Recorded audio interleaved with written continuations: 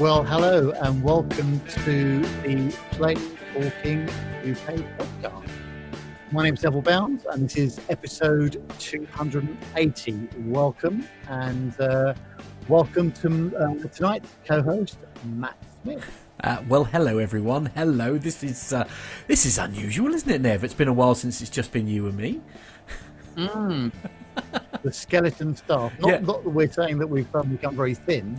No, far from it, in possible, fact. But, Yes, just you and me tonight, mate. Just two of us tonight. Yep. Yeah, we'll be fine. How's your week been, Matt? What have you been up to? Oh, really busy actually. We've been doing lots of. I've been doing lots of driving. Obviously, that is the occupational hazard, I know. So I've been shooting around, doing lots of driving. But what was it? Well, I had Cambridge one day, and then London, and then and then like Clacton one day this week, and all that kind of thing. I'm off to Cambridge again tomorrow. Oh, and Birmingham NEC on Friday. So yeah, they've been throwing me around most of the country, I think, the last few days. How about you?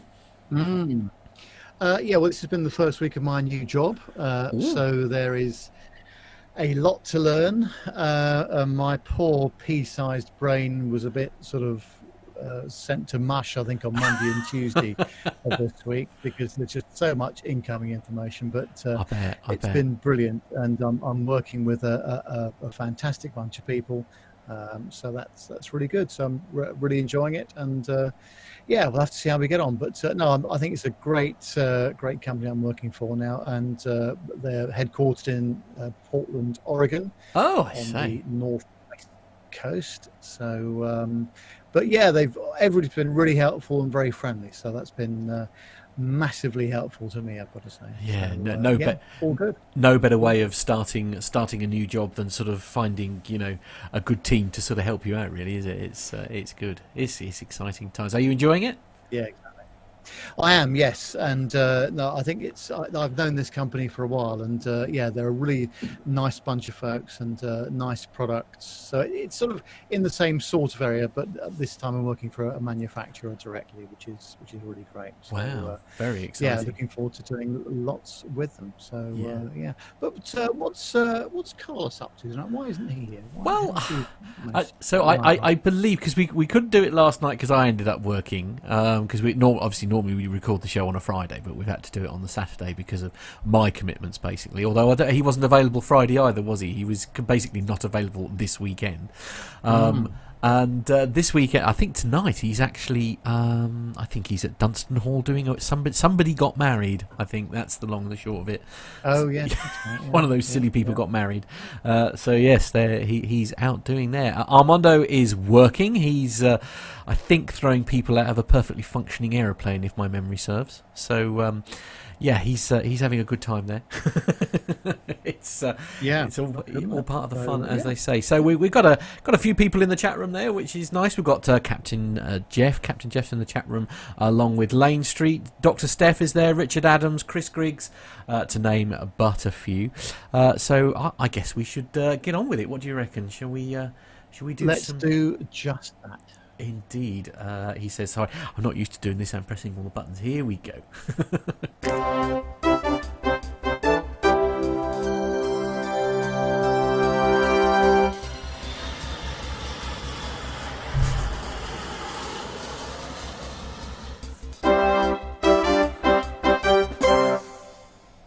Well, starting off on the telegraph.co.uk website, and it's a BA story, inevitably. And it says that BA pilots would be amongst the highest paid workers ever to strike if they go through with plans to stage a crippling walkout in the heart of the summer holidays, insisting that a £20,000 per pay rise over 3 years is not enough. Proposed industrial action by pilots union BALPA could see more than 4,000 pilots strike at the heart of the summer holiday, paralysing the carrier and causing misery for tens of thousands of passengers per day. BA, whose captains earn an average of £167,000, has offered an above-inflation deal worth 11.5% over 3 years, but pilots are demanding a bigger cut of the company's profits. Talks at ACAS, the conciliation service, were ongoing on Thursday after the Court of Appeal rejected BA's application for an injunction. If agreement cannot be reached, strikes could begin on August the 17th, as the union is required to give 2 weeks' notice of any action. The deal was accepted by Unite and the GMB unions. 3 years ago, BA pilots accepted a pay deal that was around a third lower than the current offer on the table, the airline said. But BALPA is arguing that while its members made significant sacrifices when the company was struggling as a result of the financial crisis, they should share in the profits now it has recovered. The airline has reversed its fortunes from a £230 million operating loss in 2009 to pre-tax profits of £2 billion in 2018. On top of this, they receive, the BA captains, as I mentioned, are paid an average basic salary of £167,000. But on top of this, they receive an hourly flying allowance whenever they are on duty, worth up to £15,000 per year. They are also paid an additional £3.72 per hour whilst abroad to cover meals and other costs. Some BA captains are paid more than £200,000, whilst the average for all pilots is believed to be just under £90,000. Safety regulations restrict them to a maximum of 900 hours per year, or just over 17 hours per week. By contrast, Ryanair captains at Stansted are believed to earn an average of around £135,000. It emerged last week that among pilots' grievances is the fact that they will have to stay in less luxurious hotels during stopovers. A BA captain told The Times it used to be 5-star, it's now 4-star. Some, I would think, might even struggle to achieve that. They said that the lower star hotels were noisier and disrupted employees' sleep, making it harder for them to do their job the next day. But a BA source told The Telegraph, whenever people fly some distance, they often stay the night. There's nothing in contracts that says they have to stay in five-star hotels. Members of the GMB and Unite unions, which represent 90% of BA staff, have accepted the deal. The proposed action is expected to cost the airline around £40 million per day and will affect flights from all British airports, including Manchester, Stansted and Glasgow. Brian Strutton, BALPA General Secretary, has blamed the airline for the timing of the breakdown in talks. We have tried to resolve this matter through negotiations starting last November. It is BA who has regrettably chosen to drag this out into the summer months, he has said.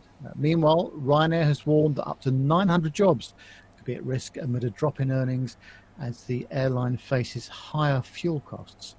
Chief Executive Michael O'Leary said cuts were unavoidable, and security workers at Gatwick are also due to strike for 48 hours in a dispute over pay. Members of Unite, employed by ICTS, who scan passengers' luggage, will walk out at 6 a.m. on August the 10th. The union said that most of the 130 workers are paid less than £9 per hour. So, a lot going on there, Matthew. What do you think?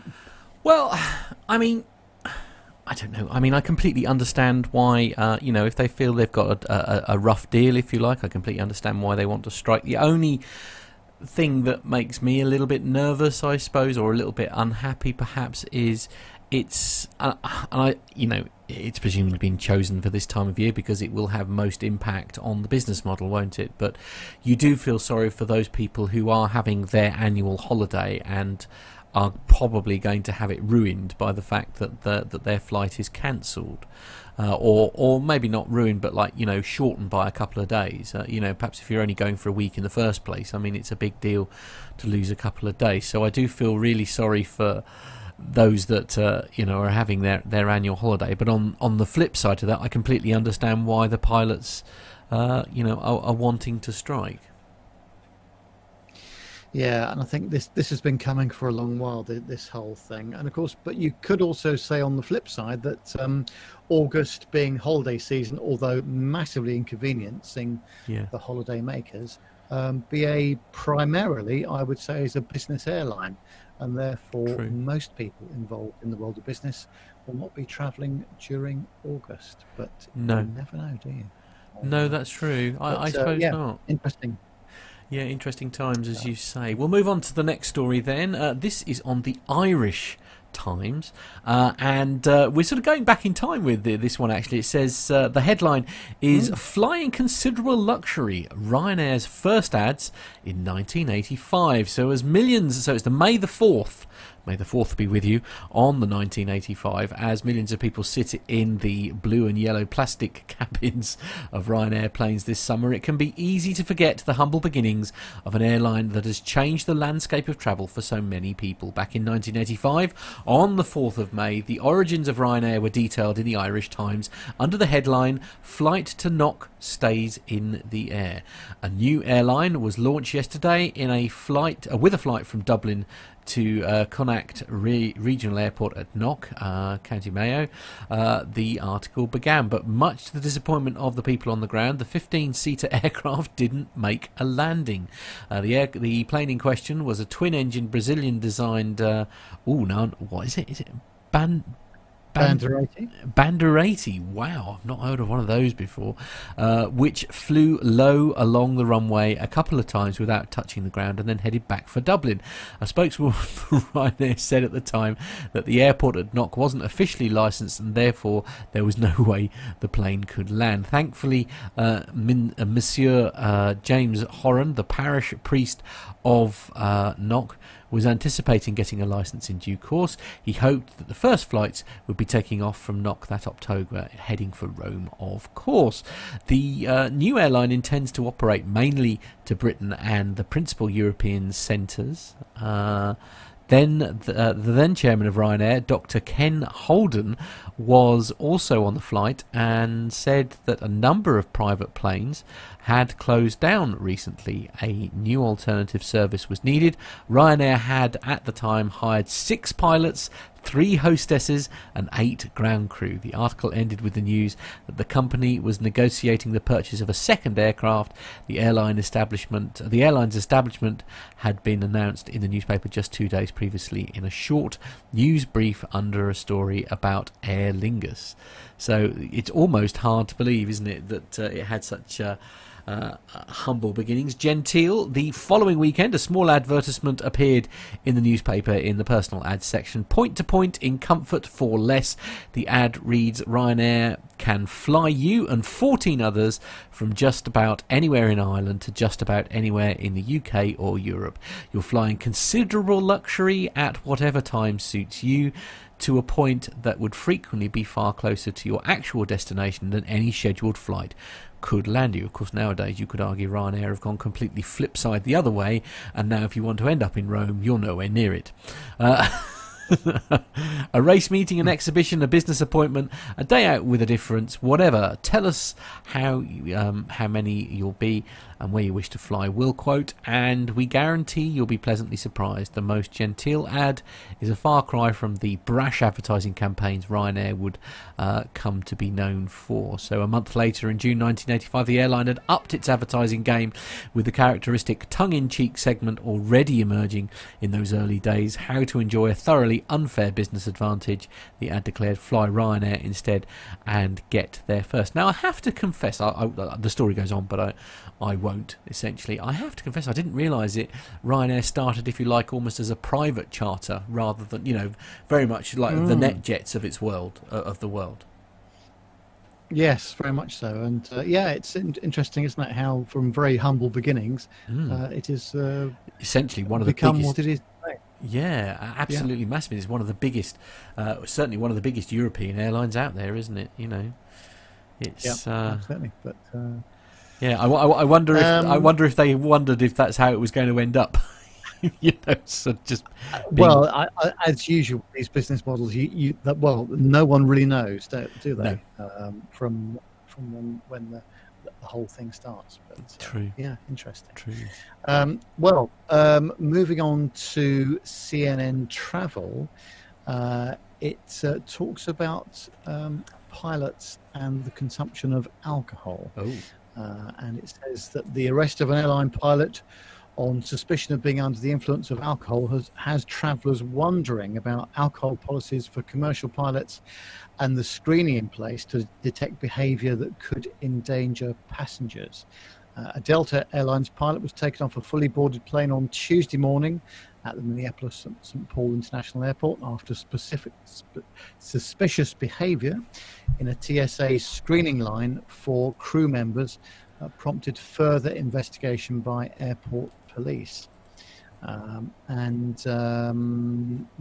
It says that the United States FAA regulations for commercial pilots are clear. The FAA's drug and alcohol regulations specifically prohibit pilots from performing flight crew member duties for an airline with prohibiting drugs in their systems.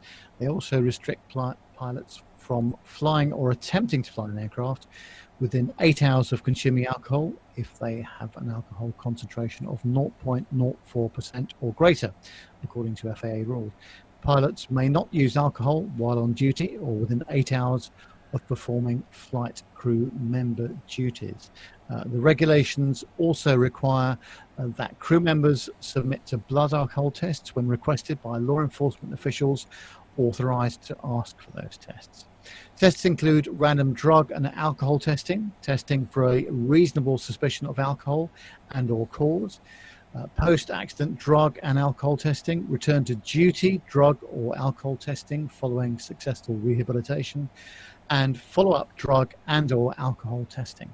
Transportation Security Administration does not screen crew members for drugs or alcohol. However, if a TSA officer suspects that an aircraft crew member is under the influence of drugs or alcohol, they're instructed to notify a supervisor who would notify local law enforcement, according to the TSA. Airlines also have policies that may expand upon the FAA rules. In a Delta Airlines statement responding to the pilot incident in Minneapolis, the carrier said that Delta's alcohol policy is amongst the strictest in the industry and we have no tolerance for violation. Delta is cooperating with local authorities in their investigation.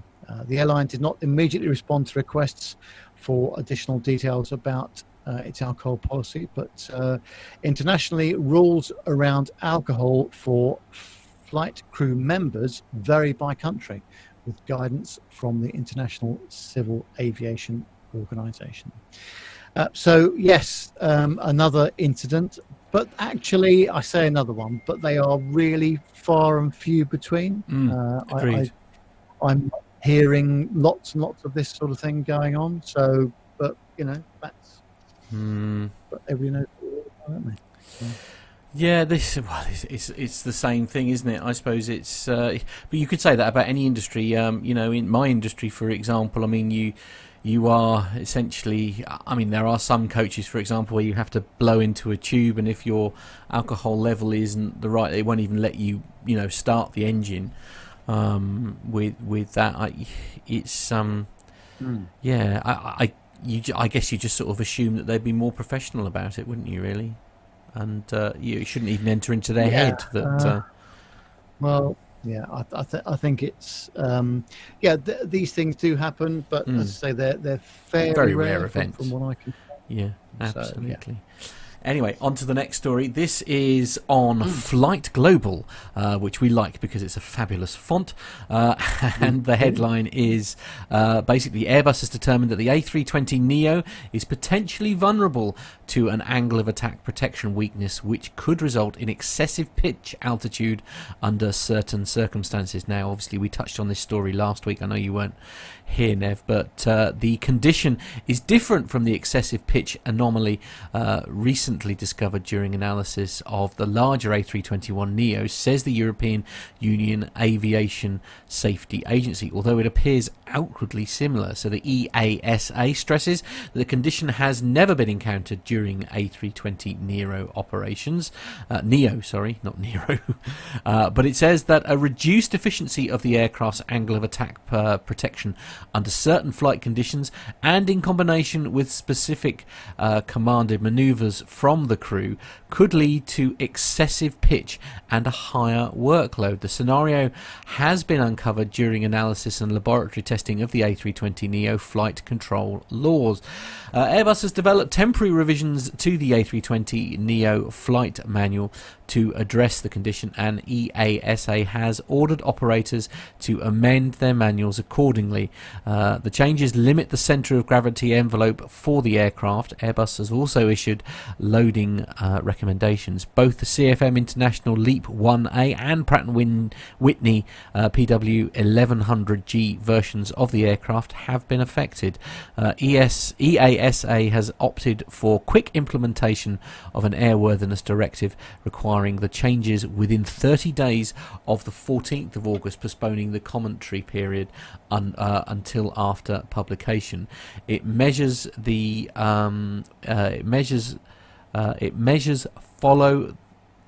let me try that again. Its measures, sorry about that, follow the discovery of a behavioural issue with the elevator and aileron computer on the larger A321neo, which also affected angle of attack protection under particular conditions. The EASA has previously issued a similar preventative instruction involving flight manual changes and balance limitations, and has identified the specific computer units that have been affected. Airbus is working to develop a flight control law amendment for the A321neo, which will become available next year. A bit like doing a firmware update on your router, isn't it, really? Yes, risky at best. A slightly more safety critical thing, though. With obviously these fly-by-wire aircraft being heavily reliant on computer technology and the software and firmware that goes in it, there are always revisions and there's always stuff going on. And I don't think Airbus is any different to anybody else in that respect. No, unfortunately not. Yeah. So, yes, if I could trouble you to move on to story number 8, please, Nev. Indeed, yes. Well, this is on the USA Today website, and it says that EasyJet left passengers stranded on an English Channel island for 3 days. Oh. It said that EasyJet apologised to more than 130 passengers after they were left stranded on a British island in the English Channel for 3 days. An EasyJet flight was supposed to leave Jersey, a British possession located off the French coastline, on July the 30th, but a technical issue snarled the flight's departure. The airline said it was unable to fix a problem with their original plane and speedily located a replacement. We are very sorry that flight EZY 6474 from Jersey to Newcastle on 30th of July was delayed overnight, EasyJet spokesman Holly Mitchell told USA Today in a statement. This was due to a technical issue with the aircraft which required an engineering inspection. She added engineers attended the aircraft, but unfortunately this could not be resolved, which caused a further delay. The flight was due to operate this morning, but the issue was unable to be resolved, so a replacement aircraft will operate the flight from Jersey later today. Passengers and their family members have expressed frustration with the airline on social media. So my parents were scheduled to fly home from Jersey on Tuesday, and they're still stuck in the airport with all the other passengers waiting for the plane to be fixed. Twitter user @absolutely_Andy wrote early Thursday morning Eastern Standard Time. Making them get on a plane that is taking 2+ days to be fixed is torture. Surely you can do better. Been stuck in Jersey Airport for 48 hours, EasyJet passenger Rosie Ryan wrote several hours later. We were due to depart on Tuesday afternoon, and now it's Thursday afternoon. I know all the staff in duty free by their first names and also know their blood type. Oh. I'm very over it. What an extraordinary statement. Ryan shared a photo with USA Today on Thursday before boarding a flight. USA Today has reached out to Ryan for further details about the experience. We understand the frustration this will have caused to our customers, and we continue to do everything possible to minimise the impact of the delay, Mitchell added in the EasyJet statement. We provided for hotel accommodation and meals, as well as an option of transferring to an alternative flight free of charge. She noted that customers are also entitled to compensation in line with EU 261, referring to the European Union legislation governing compensation for passengers who are subjected to flight cancellations, long delays, or denied boarding. Well, it's one of those things. Sorry to sounds a bit glib about it, but yeah, it's terribly unfortunate, but these things happen. And they were in hotels, so, you know. What's all the fuss about, really? I mean, the thing is yes, I appreciate it will have been very frustrating that, the airplane basically went tech, but these things do happen, don't they? I mean, it can't be... Surely, they've done 100% completely the right thing by, an engineer's come out and he said, no, we can't do anything about it now. I mean, I suppose this is the only potential problem, perhaps, when you have got someone like Ryanair or EasyJet, where their schedules are so tight. It is going to be very difficult to sort it. To sort of you can't just get another aircraft there, can you? Because obviously, what they do have will be heavily committed already. Yeah, exactly, and the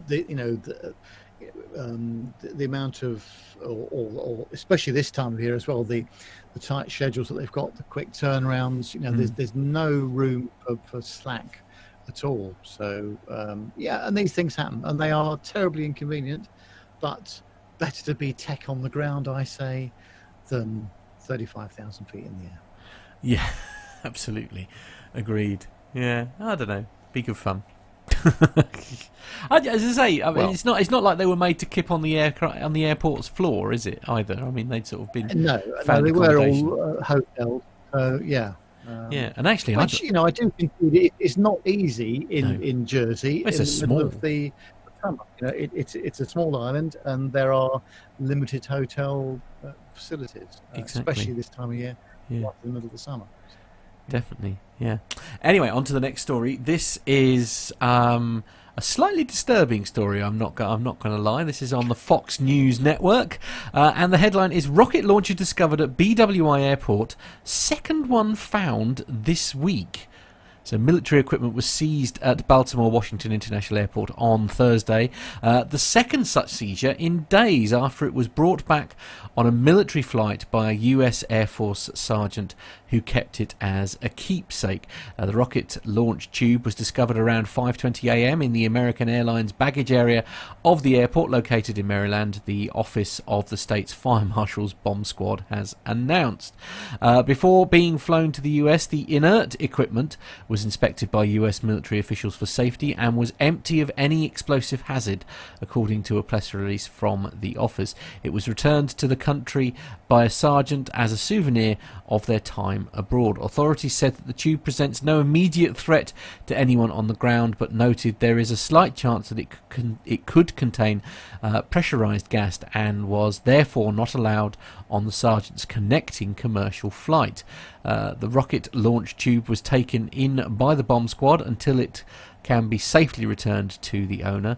The Transportation Secretary Administration, the TSA, reminded passengers earlier this week not to bring explosives or devices that shoot explosives onto airplanes, even if they're just replicas, after finding a fake grenade and a real missile launcher at two different airports. Earlier this week at BWI in Maryland, TSA agents found a missile launcher in someone's checked luggage. That passenger said he was active military personnel travelling home from Kuwait and also wanted to keep the missile launcher as a souvenir. The TSA also discovered a grenade at Newark Liberty International Airport in New Jersey in someone's checked luggage. Explosive experts eventually determined that it was actually a highly realistic replica of a grenade.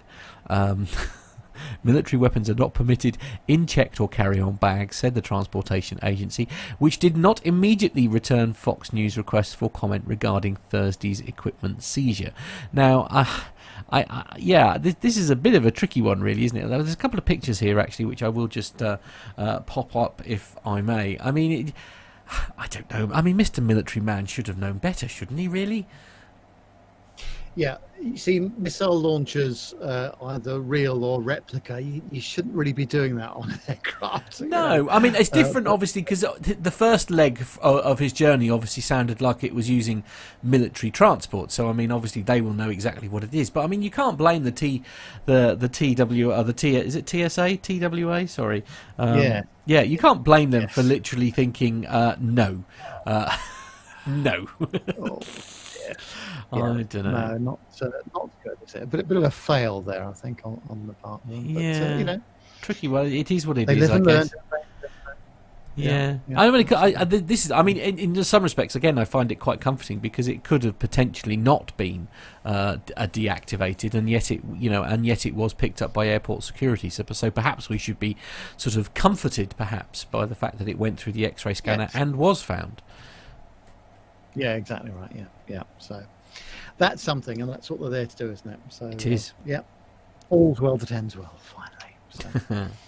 Well, the next story is on the SF Gate, which is from San Francisco, sfgate.com. And it says that another major airline retires the Airbus A380. No. Incredibly, this week, Air France announced that it will retire its fleet of Airbus A380 double-deckers by 2022 instead of making a significant investment to update them. The carrier says it will now focus its long-haul fleet growth on the Boeing 787 Dreamliner and the Airbus A350. In a statement, the airline said the current competitive environment limits the market in which the A380 can profitably operate. With 4 engines, the A380 consumes 20 to 25% more fuel per seat than the new generation long-haul aircraft, and therefore emits more CO2.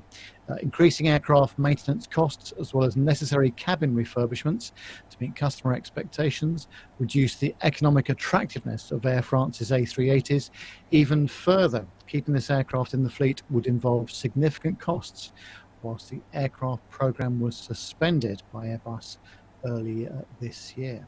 So, I think there's going to be more of this going on because, yes, 2 engines are more efficient than 4, especially with these new generation aircraft. Well, and of course, fuel prices in general, aren't they? Not just for aviation, but I mean, worldwide, fuel prices are going through the roof, aren't they? So if you can essentially do the same job with smaller engines, then you're going to, aren't you?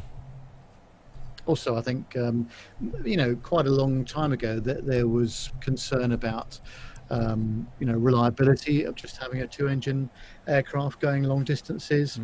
That largely has been not a problem, because they know how to operate. There's special thing called ETOPS, which means that there are special builds of aircraft and crew and routes which are designed for these aircraft. So actually, it's not much of a problem now, and I think this is where 4-engine aircraft are really losing out. And of course, there's only 2 4-engine aircraft around, or 3 actually, which is the A340, the 747, and the A380. Yeah? Do you think perhaps, so this is a slightly hypothetical question, but I do wonder perhaps if the A380 had come around, was sort of released around about the time that the 74 was released, perhaps if it had been created, years ago, rather than in these slightly more challenging times, should we say. I mean, I think we'd be talking very fondly about the A380 as a lot of people do now talk about the 74. I mean, it's a beautiful aircraft. There's no two ways about it.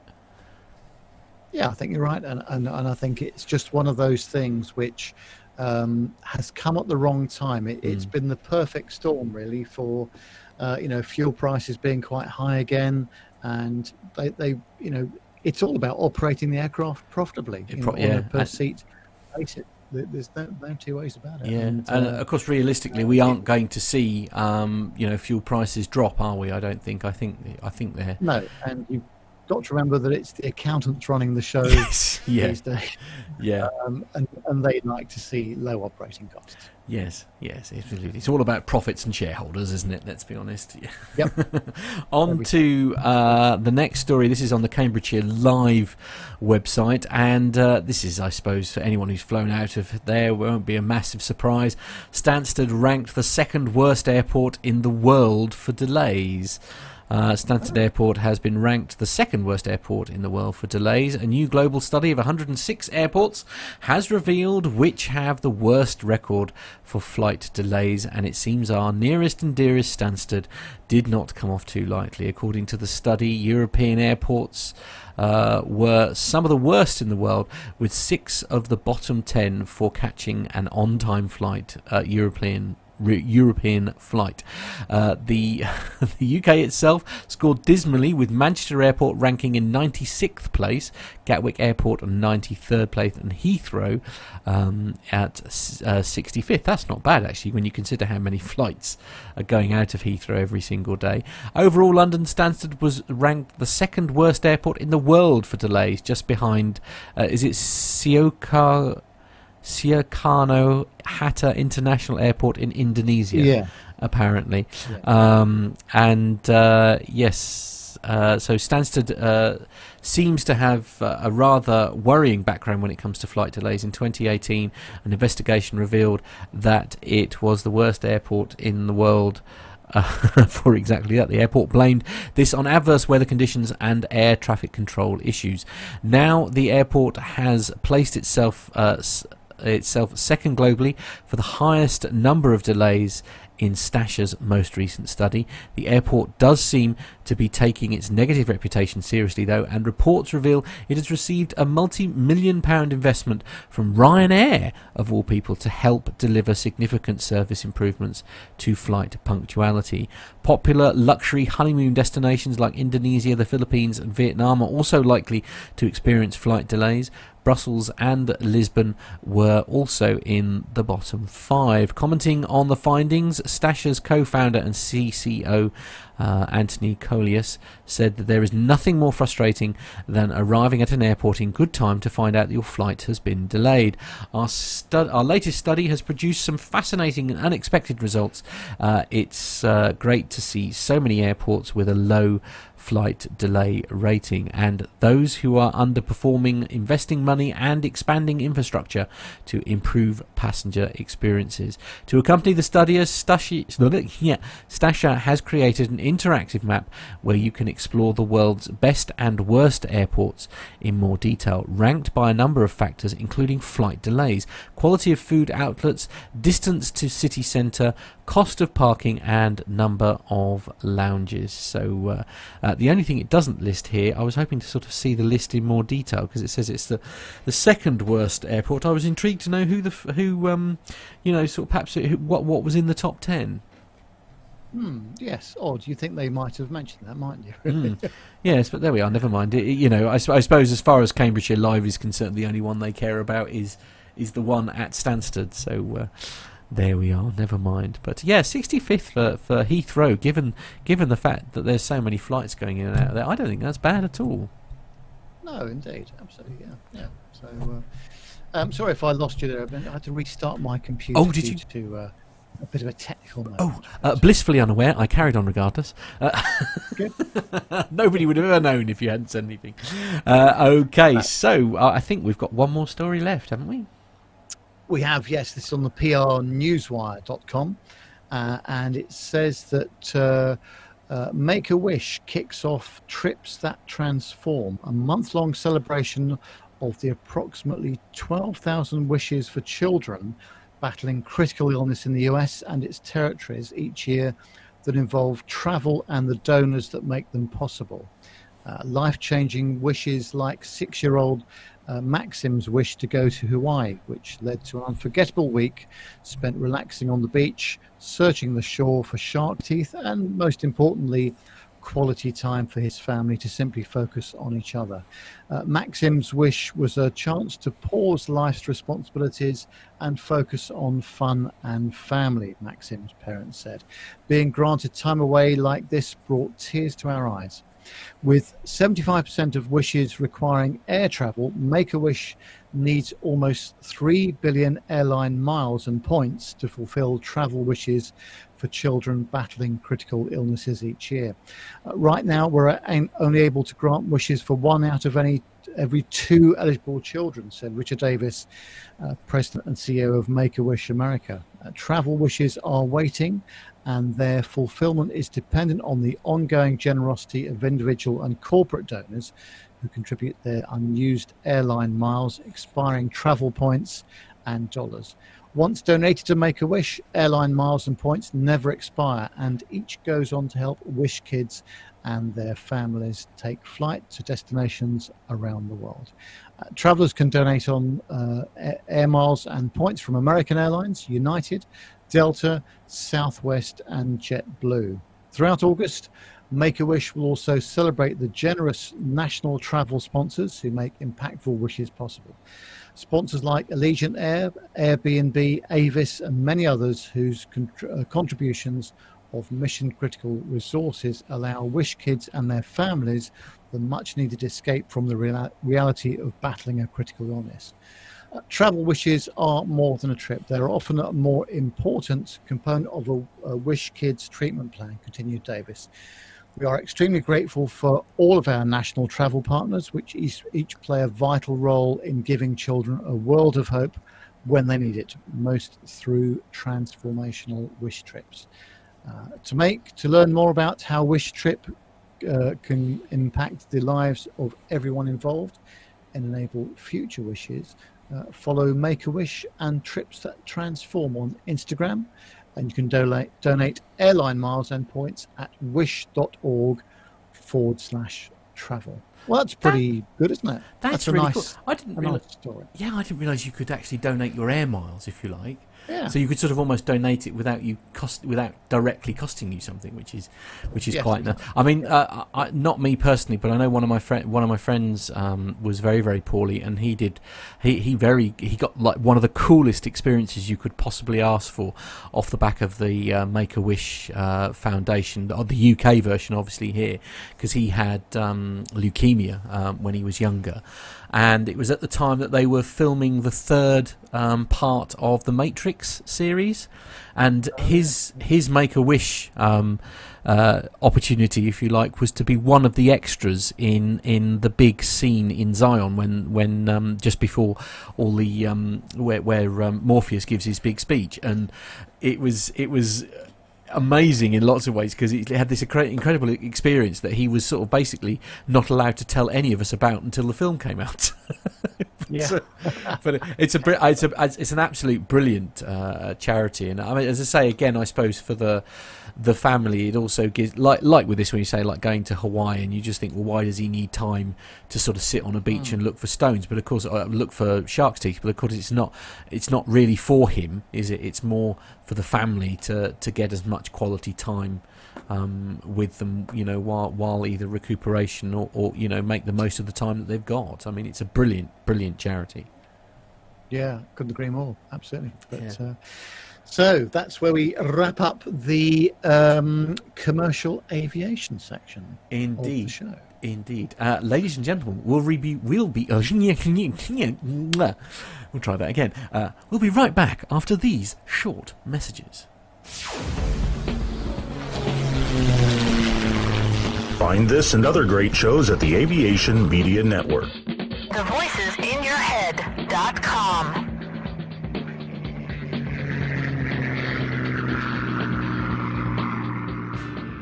The Plain Talking UK podcast is a voluntary project that aims to keep you informed with the latest aviation-related stories from newswires across the globe. Producing our content does cost money though. If you enjoy our show, why not help us keep on the air by making a donation towards the server and website hosting fees through PayPal. Any contributions would be greatly appreciated. Are you an Amazon user? If so, why not do your shopping through the link on our website? There's no cost to yourself, and Amazon pay us a small referral fee on qualifying purchases. To find out more about the show and to meet the team, take yourself to our website www.plaintalkinguk.com, or find us on Facebook at facebook.com/plaintalkinguk, on Twitter via @plaintalkinguk, or get in touch via email on podcast@plaintalkinguk.com. Thanks for listening. Flybe 5823, Trent Dane for 23hour Manchester, Wizz Air 6X, climb flight level 210, direct to Bretlands Park. United 123, maintain 280 knots. London 2TME, turn right onto Bravo, link 21, join Alpha, hold at Mora, speed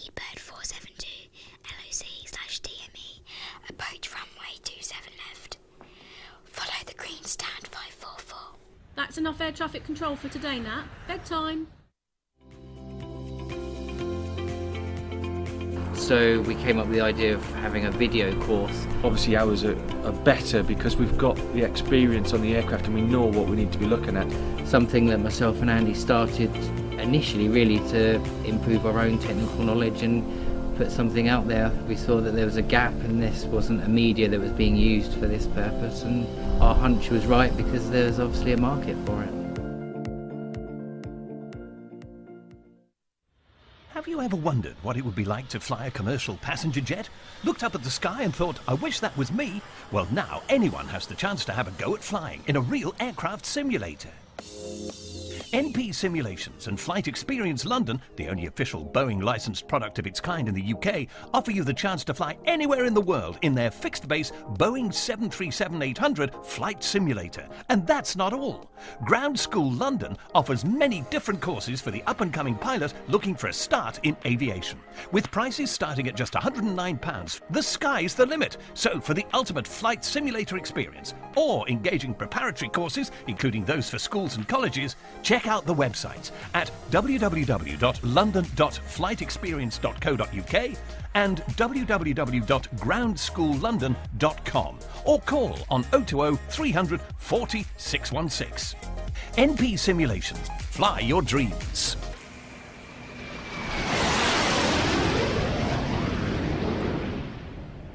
And well, there we are.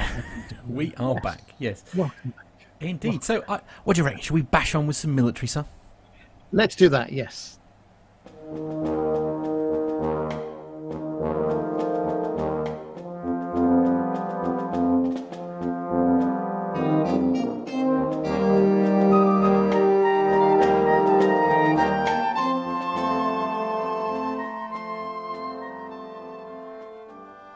Well, this is from the combataircraft.com website, and it says that the VFA-14 Top Hatters, which is the US Navy's oldest and boldest air squadron, marks its centenary in September.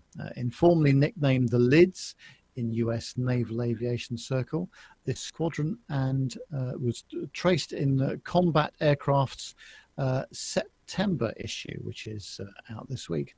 The unit's unbroken service dates back to September the 1st, 1919 in San Diego, which became North Island in 1955.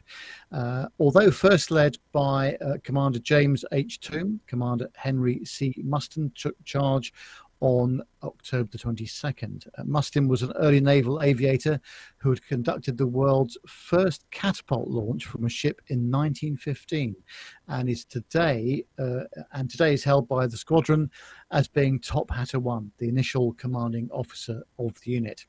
Today, the squadron flies the single-seat FA-18E Super Hornet. The Top Hatters initially received Block 1 production standard FA-18Es, the first example being number 165870 that was taken on charge on March the 22nd, 2002.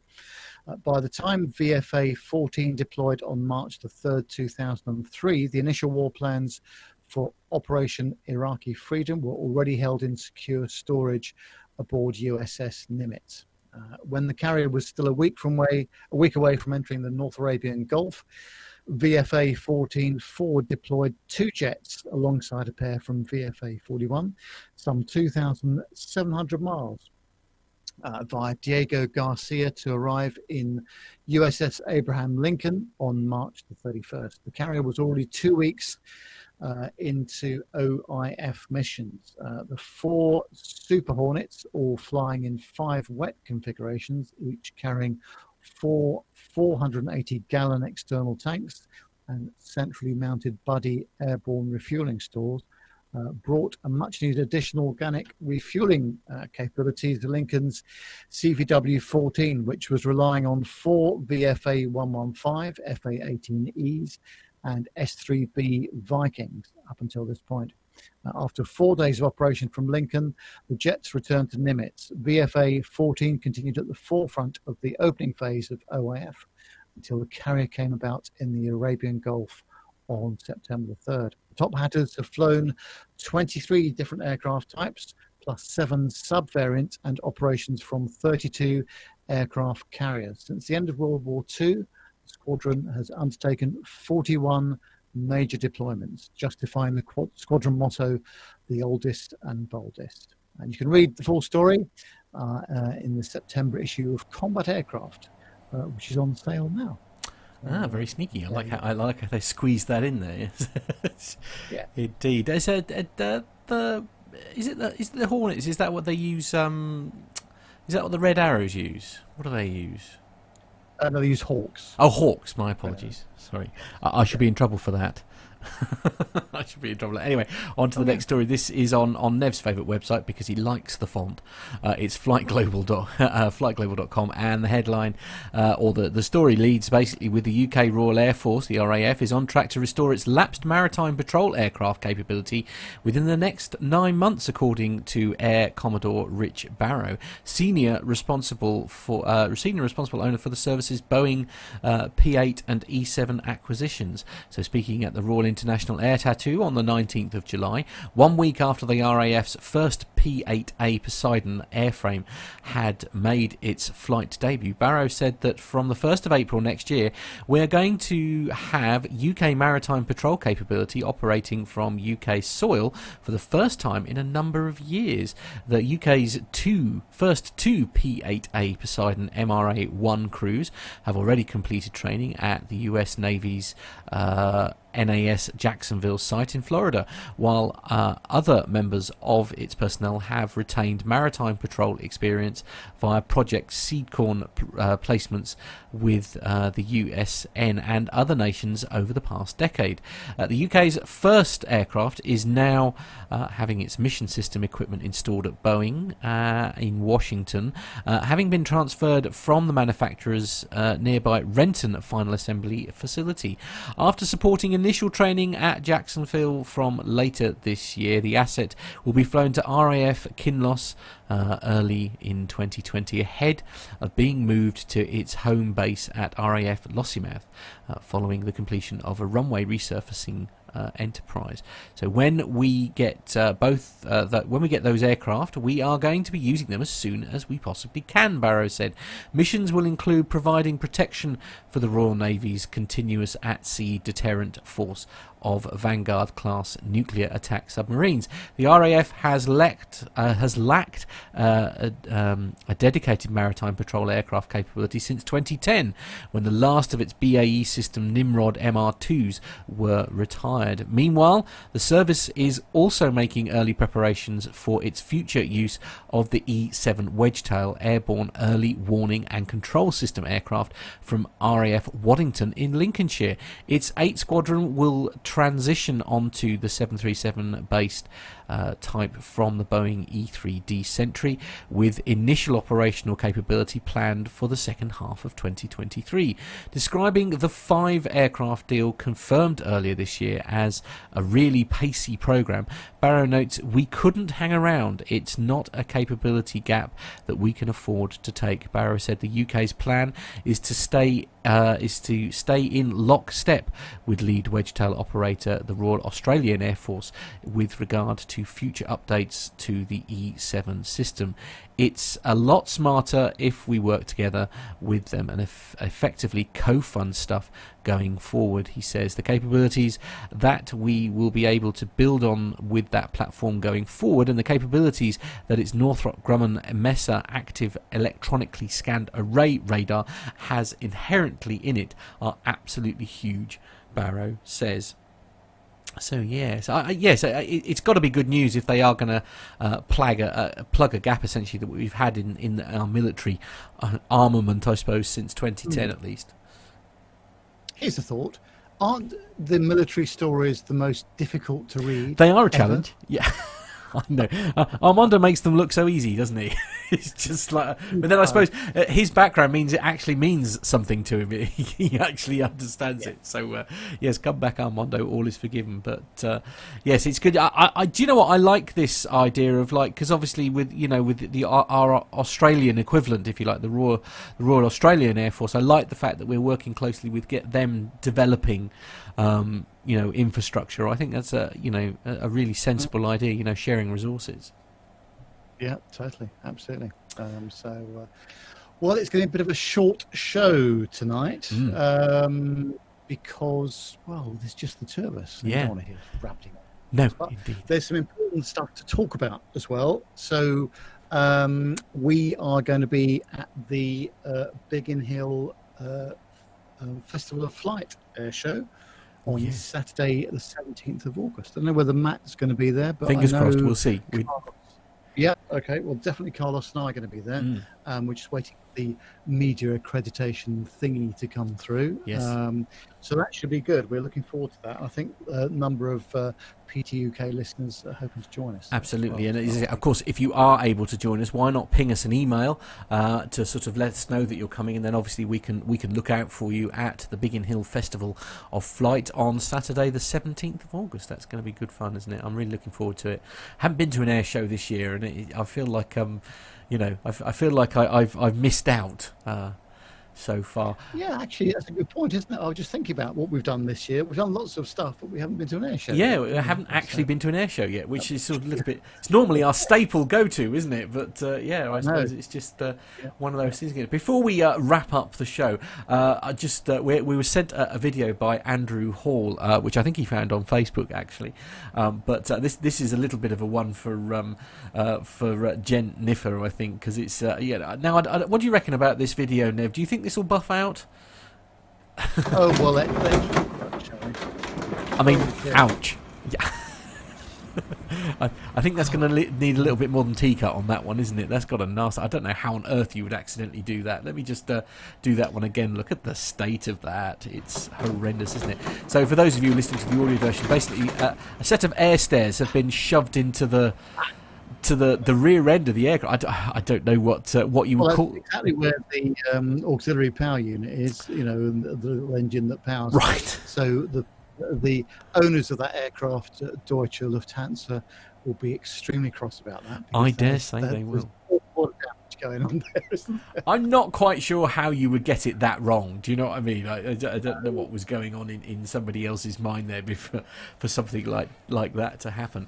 Anyway, that is, I'm sorry to say, where we bring episode number 280 to a close. I'm sure normal service will be resumed again next week. Well, and yes, hopefully there'll be more of us, so we can we'll have some more experts on board. What do you reckon, Nev?